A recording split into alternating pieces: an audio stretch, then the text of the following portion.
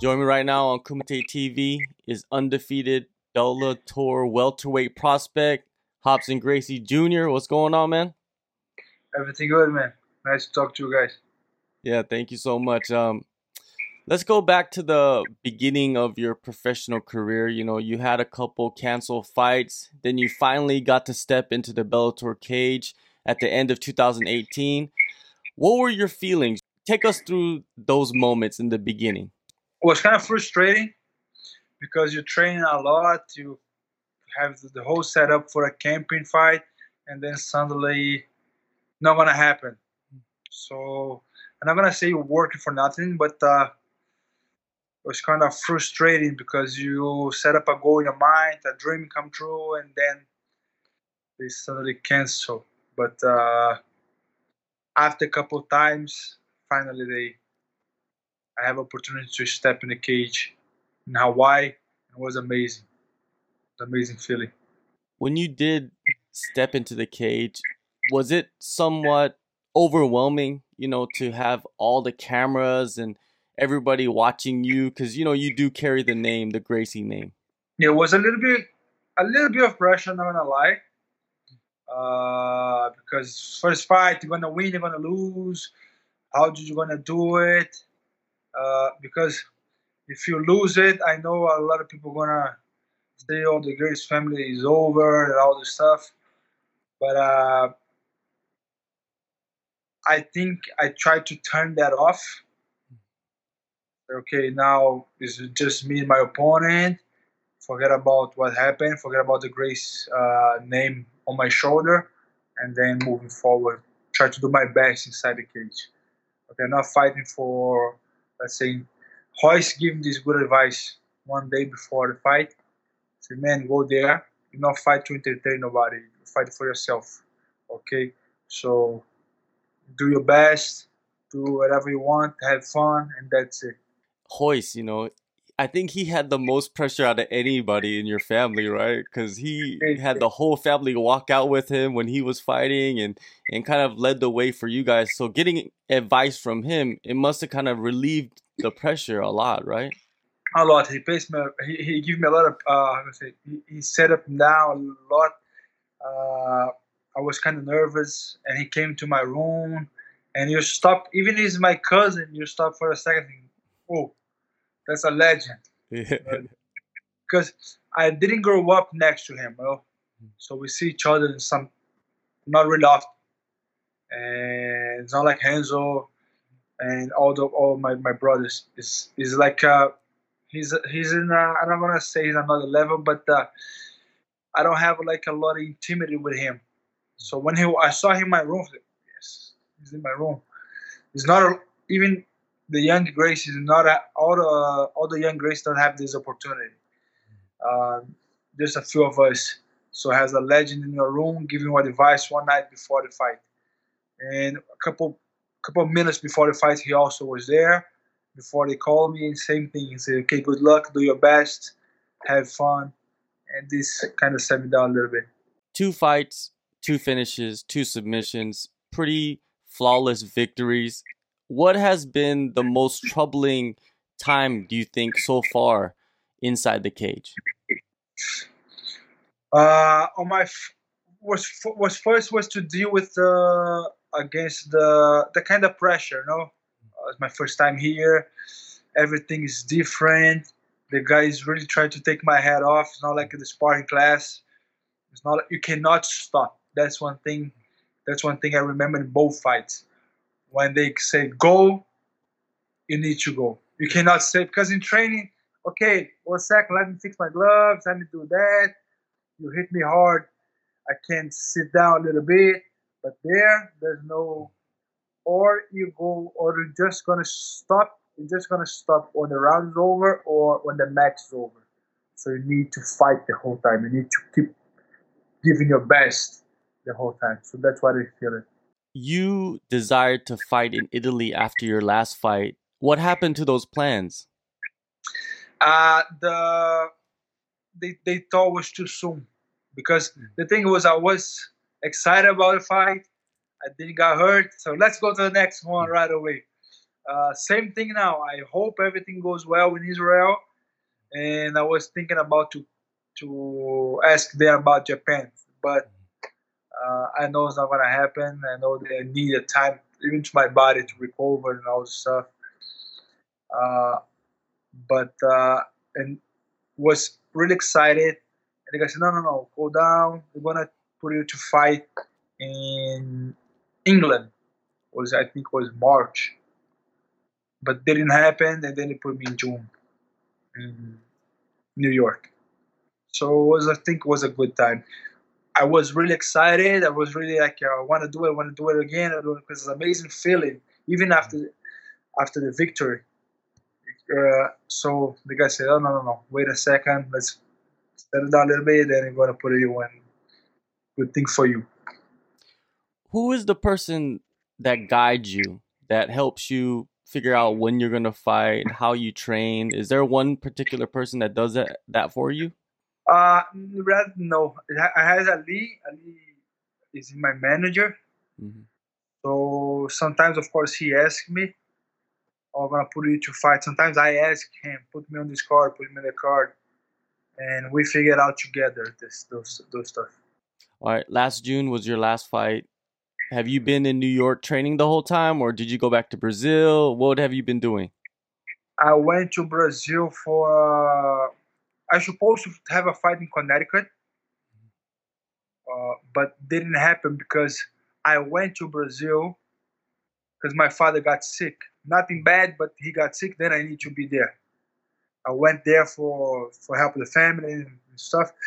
And one day I tried to not let them know about it, but the Bellator guys end up realized I was there for my father. I said, no, don't worry, take care of your dad. We're gonna put you another card. I tried to say, no, he's fine. I'm training, but they said, no. Take care of your dad. When he get back, you're going to.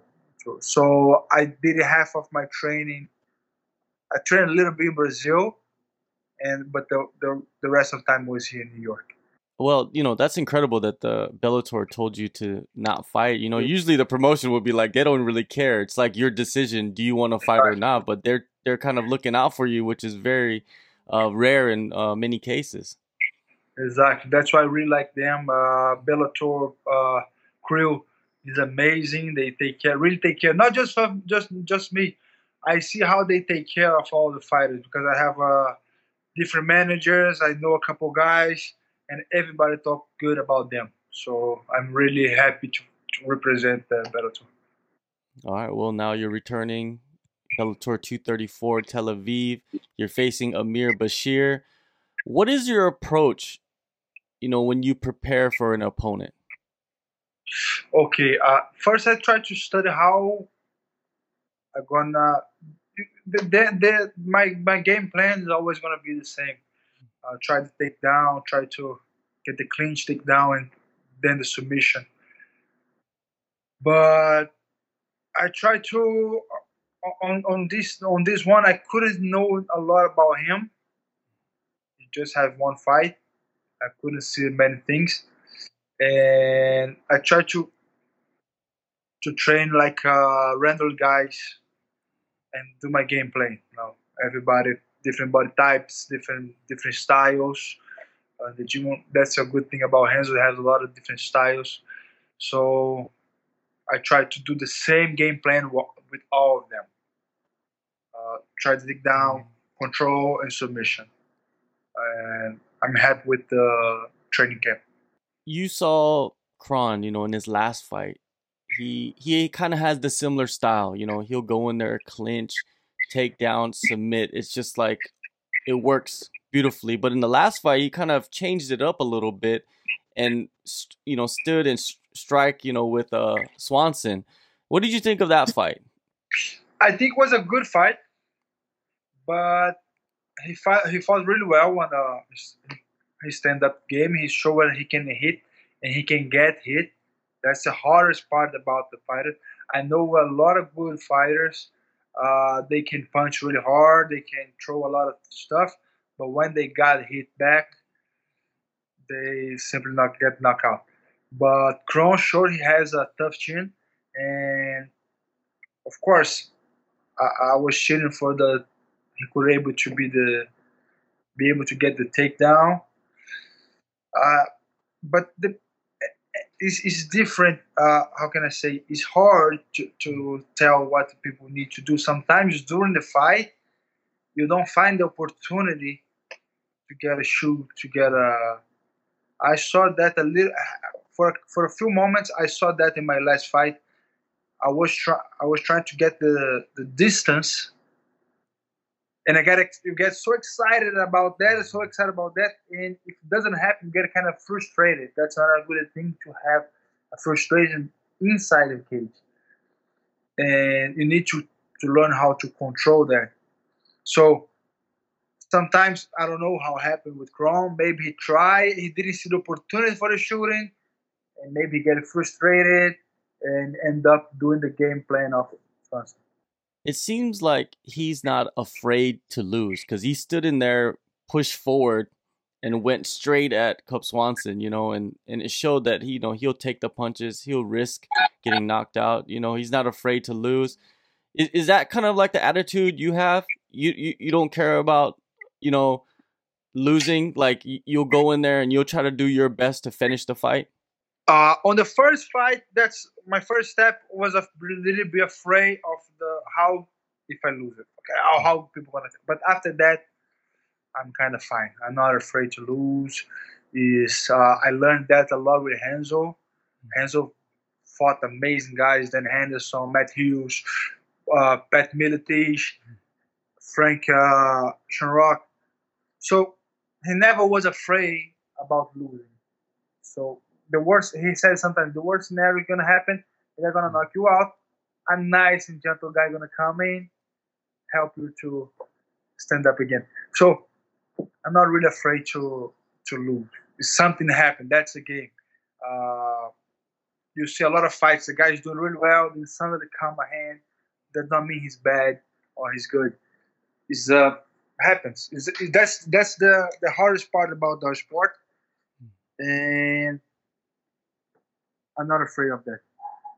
The same way I can be, the guy can beat me the whole fight. In the end, I can get a submission.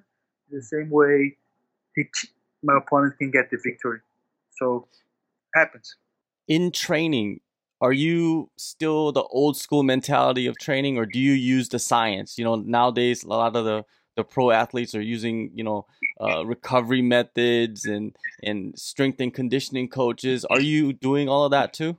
I'm doing strength and conditioning, especially with my diet. Uh, so yes, old school style. The guys just go there, have fight at the academy, end up knocking out each other, and who's to see who's the tougher. No, I'm more. How can I say? I'm more resting. If my body asking for that, if I need for one day to just learn how to strike, all this stuff. So I use more the science, but still some days old style. Yeah, but you need it. You have to have it, right? It's special.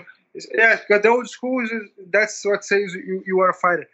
Especially when the hands was in the on the gym. Yeah. There's no way you can run out of there. Yeah. You have this fight coming up soon. You said most likely you probably won't fight for the rest of the year. 2020. What do you see happening in 2020? Do you see yourself fighting 3-4 times? Is that kind of like the plan? You of course you want to get a title, but it seems like you want to take your time at the same time. Yes, I want to do important because what happened before with the fight cancellations, all the stuff, I learned how to hold myself a little bit. And important is, of course, I want to do 4 fights next year, thinking about the title, but I need to do step by step. I cannot think about the title because I have a couple fights to do before that. So I'm gonna plan my next fight, training harder. Anyway, keep training hard, and do fight by fight, but I hope at least 3, 4 fights a year. You're fighting at welterweight right now, and Yeah. I seen a picture of you standing next to Neiman, and Neiman is also a welterweight, and you're much bigger. I've noticed, or I'm taller taller at than least. Yeah. but doesn't look like. But I'm taller, but how can I say? I'm light. I can't explain. Now we put each other next. Looks like I'm bigger than him, but if you check the weight, he's heavy. He's thicker. Yeah, but So you never think about, okay, maybe I could put on some size and go up to 185, and maybe, you know, since Neiman is in the welterweight division and you got the champ, Rafael Lovato Jr. out there at middleweight, you know, I would think that would be a fight that would be pretty awesome, you know, you and him. no, he's my friend. I'm his fan. In reality, but I'm his fan. I really like him. He's a really nice guy. But I'm feeling good 170. Let me. Okay. I have a lot of trouble already here. Going up is gonna be hard. Okay. Because one thing, I lose weight really well, so to drop weight for me is kind of easy. Last time, not even did sauna, nothing. So just a kind of diet, and people got kind of shocked. Hansel wants me to drop to one more division, so no way. I No told way. him, no, let me. 170 is fine. I cannot drop more than this. He said, no, you can't. Not even this sauna was easy. No, let me. I like to eat. Yeah. Well, you know, I'm you know, excited for you to, you know, step back in there November 14th, Bellator 234. You know, it's going to be fun to watch you compete again and develop as a fighter, and to see where you're at now since, you know, about 5 months have passed. Thank you, appreciate it. I think I'm better now. My head is better. With you, Victor, I'm more comfortable in the cage. Still, of course, a little bit nervous because it's just the third time, but I think a little bit more comfortable. Let's say I feel pretty comfortable in the area that I train. When they change the area, okay, you need to set up how can I move, the distance I need to have it between my opponents. But now inside the cage, I'm more comfortable. I know how the mat are. For example, last fight I try a shoot, my knee got stuck on the mat because the mat is really how can I say, didn't slip on the mat, so my knee got Sticky. stuck. Yeah, and I couldn't have the takedown that I wanted. I end up finishing on bottom. Now I know that. Now I can slide my knee a little bit better. All right, Robson, you know, I appreciate the time, you know, before your fight is coming up soon. Thank you so much, and good luck on the fight. Good luck on the rest of the year, and enjoy the holidays. Thank you, guys. Appreciate talking to you, man. Hope to talk to you soon after the victory. Let's do it again. Thank you, brother.